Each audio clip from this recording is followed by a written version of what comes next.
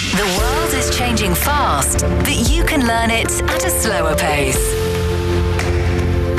Special English.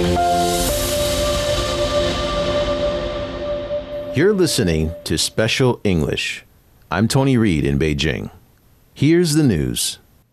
Chengdu has implemented energy-saving and low-carbon initiatives to ensure an environmentally friendly Summer Universiade. The 31st Summer World University Games, which was postponed twice due to COVID-19 concerns, is scheduled from July 28th to August 8th in Chengdu, the capital of southwest China's Sichuan province.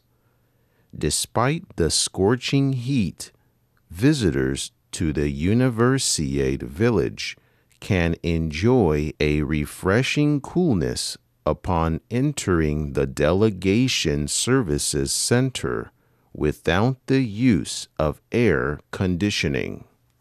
Designers have adopted a special structure that facilitates natural ventilation, effectively cooling the building. This technique draws inspiration from ancient Chinese practices that have been passed down through generations. Lu Yixiu, an architect with the China Southwest Architectural Design and Research Institute, explained as the air flows through a narrow area, it accelerates, creating negative pressure, bringing in more fresh air and expelling more hot and humid air.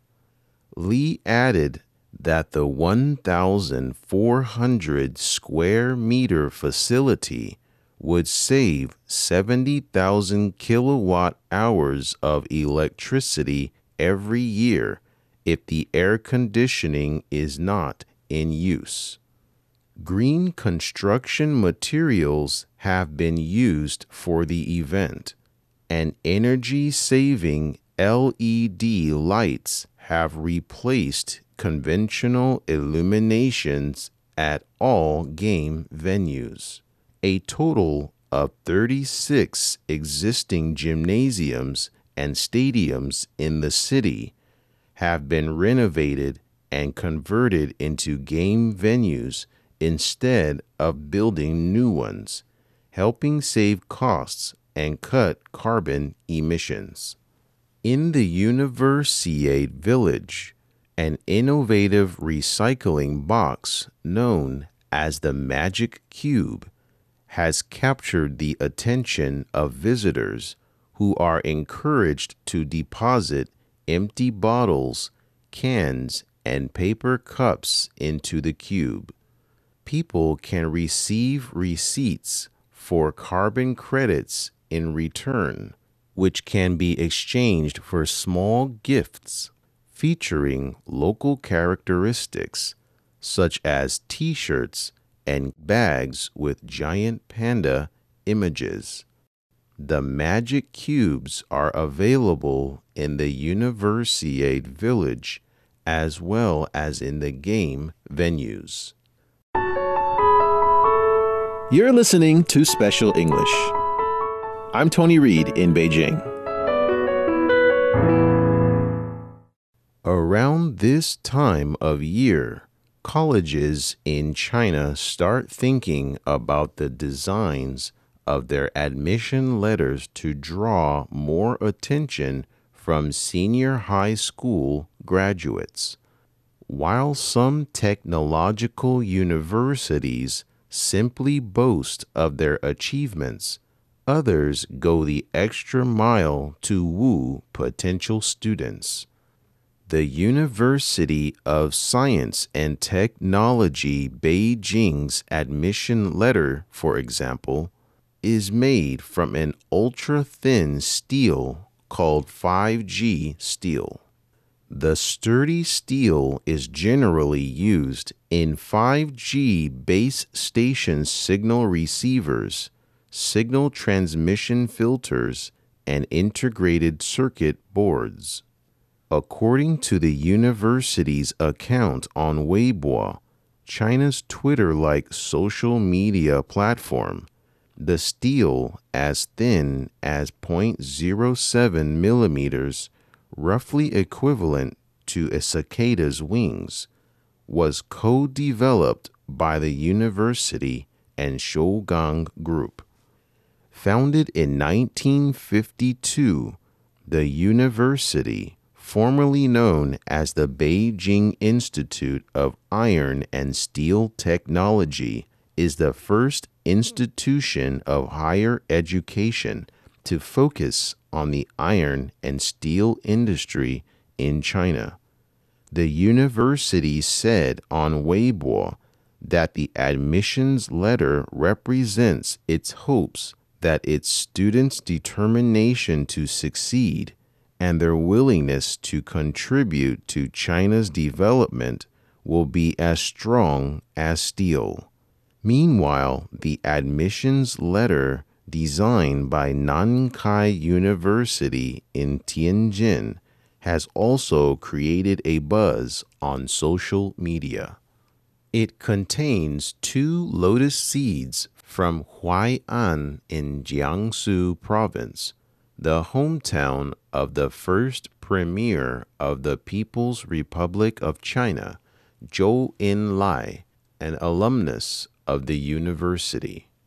In China, the lotus is admired for its ability to emerge from murky waters and bloom into a beautiful flower, representing the journey of attaining enlightenment and rising above challenges in life.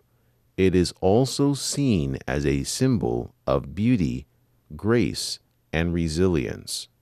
The school hopes that students will plant one of the seeds in their hometowns to serve as a reminder to never forget where they come from and to stay true to their original aspirations, and plant the other at the university when they arrive, so that it will be alongside them during their personal growth and development. This is Special English. Beautiful sceneries across China are drawing droves of tourists, with many seeking waterside destinations to escape the scorching summer heat. Located in the western part of Hangzhou, the capital of East China's Zhejiang province, the Xixi National Wetland Park appears attractive in summer. Covering an area of more than 1,000 hectares, the park consists of 6 main watercourses, scattered with various ponds, lakes, and swamps. Visitors can paddle boats, gliding through the serene waterways in the wetland. Nanjing City in Jiangsu province boasts the largest pond cypress forest in eastern China, as well as a large lotus pond. During hot summer months, refreshingly charming lotus flowers bloom in the rippling water of the pond, appealing to flower lovers. The wetland of Zhenbao Island in northeast China's Heilongjiang province is known for its lush forests and rich biological resources. The wetland was designated as one of international importance by the Ramsar Convention in October 2011 for being a unique wetland for biological diversity. Located on the border of Gansu and Qinghai provinces, the Qilian Mountains are considered a vital shield for ecological security in the western part of China.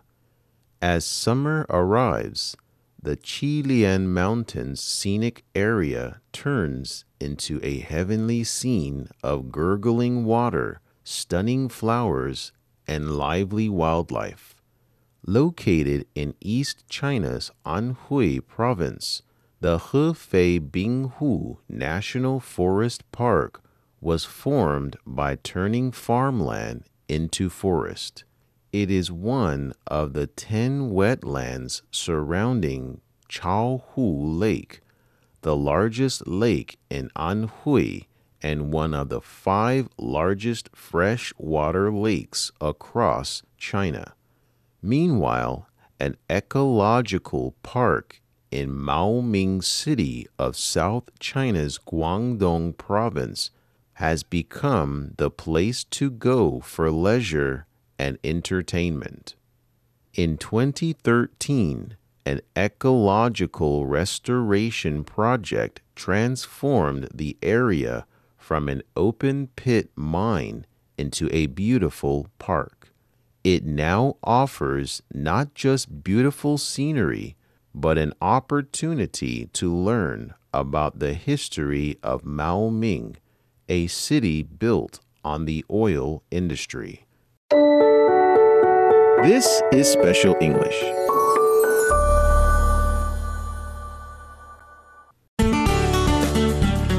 Join our global network to connect with the world. Follow us at CGTN Radio on Facebook or Twitter, or visit us at radio.cgtn.com.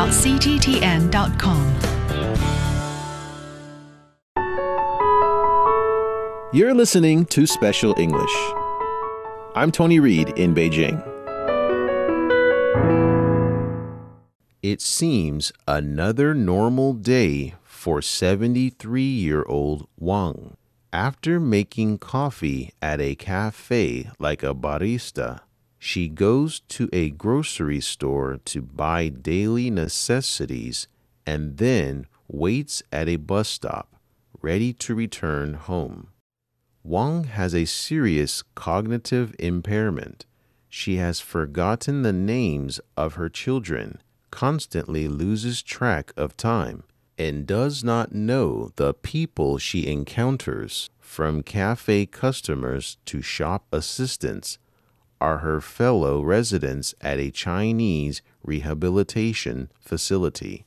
This Hetong Cognitive Rehabilitation Center in North China's Tianjin has built lifelike settings, including a restaurant, a cafe, a cinema, a grocery store, and a bus stop to engage seniors like Wang in social activities, encouraging them to live and work like other citizens.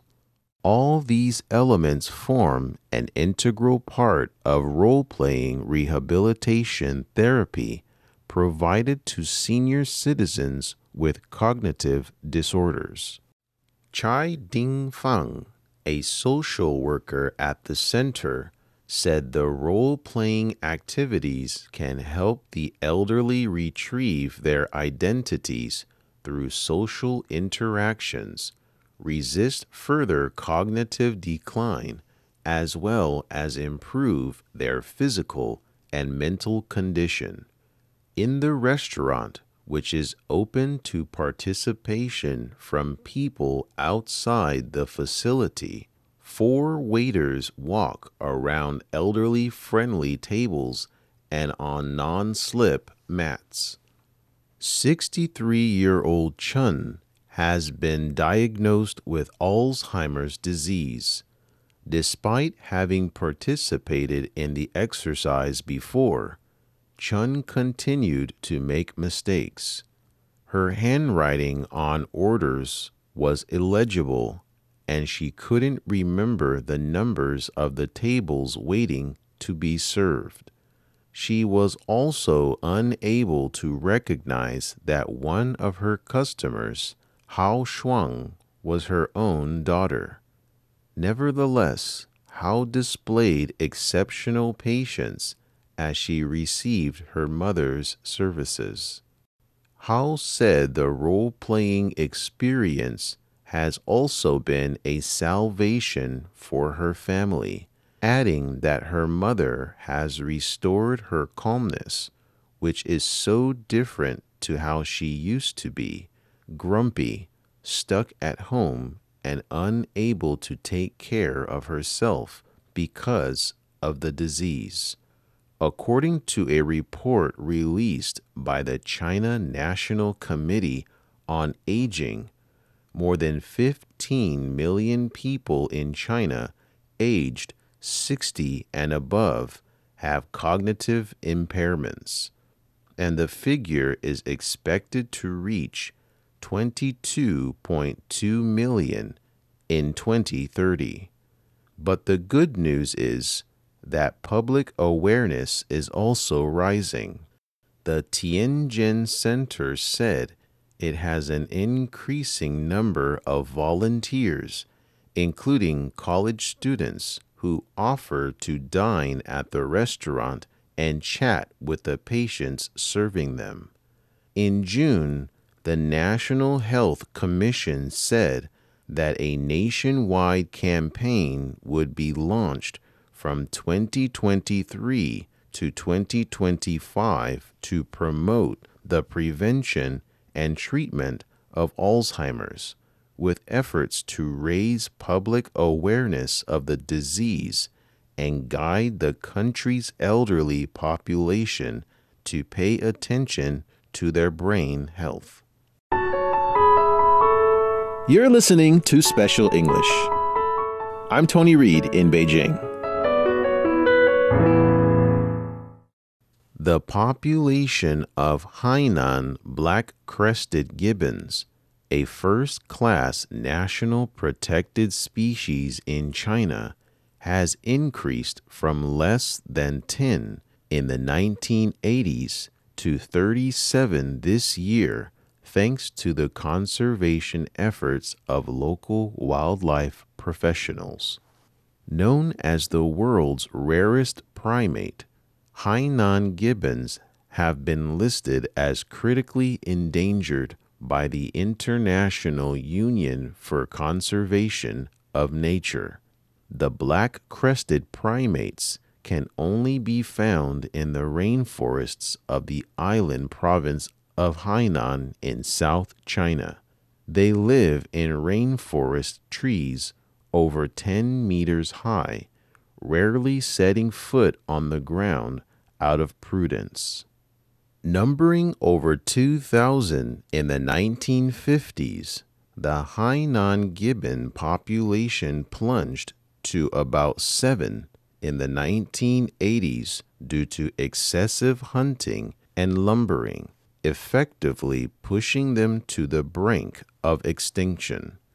Fortunately, the population of the species has recently seen a bounce back for 3 years in a row as local professionals launched a plan to preserve their habitats and keep a close eye on their living status. Every day, the forest rangers set off before first light and go look for the gibbons by tracing their voices, which can echo several kilometers in the mountains. Lin Qing, who has been working as a forest ranger for 13 years, said they need to arrive at the monitoring spot at 5 a.m. and listen to the calls of the gibbons. Then the rangers trace and capture footage of the gibbons to learn about their living habits and the types of plants they feed on. To save Hainan gibbons from extinction, the province's forestry department has partnered with non-governmental organizations to restore over 330 hectares of habitat and planted more than 300,000 trees to provide more food for the gibbons. They have also built several ecological corridors to expand the gibbons' habitat. Zhou Zhaoli, vice captain of the Hainan Gibbon monitoring team, said some 320 infrared cameras were installed in the forest to better capture the life of the gibbons while reducing disturbances from mankind.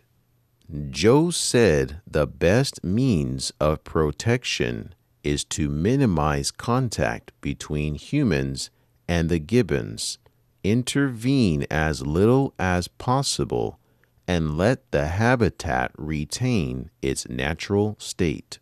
According to the Hainan Tropical Rainforest National Park, the current population of 37 gibbons is made up of 6 families. You're listening to Special English. I'm Tony Reed in Beijing. That's the end of this edition of Special English.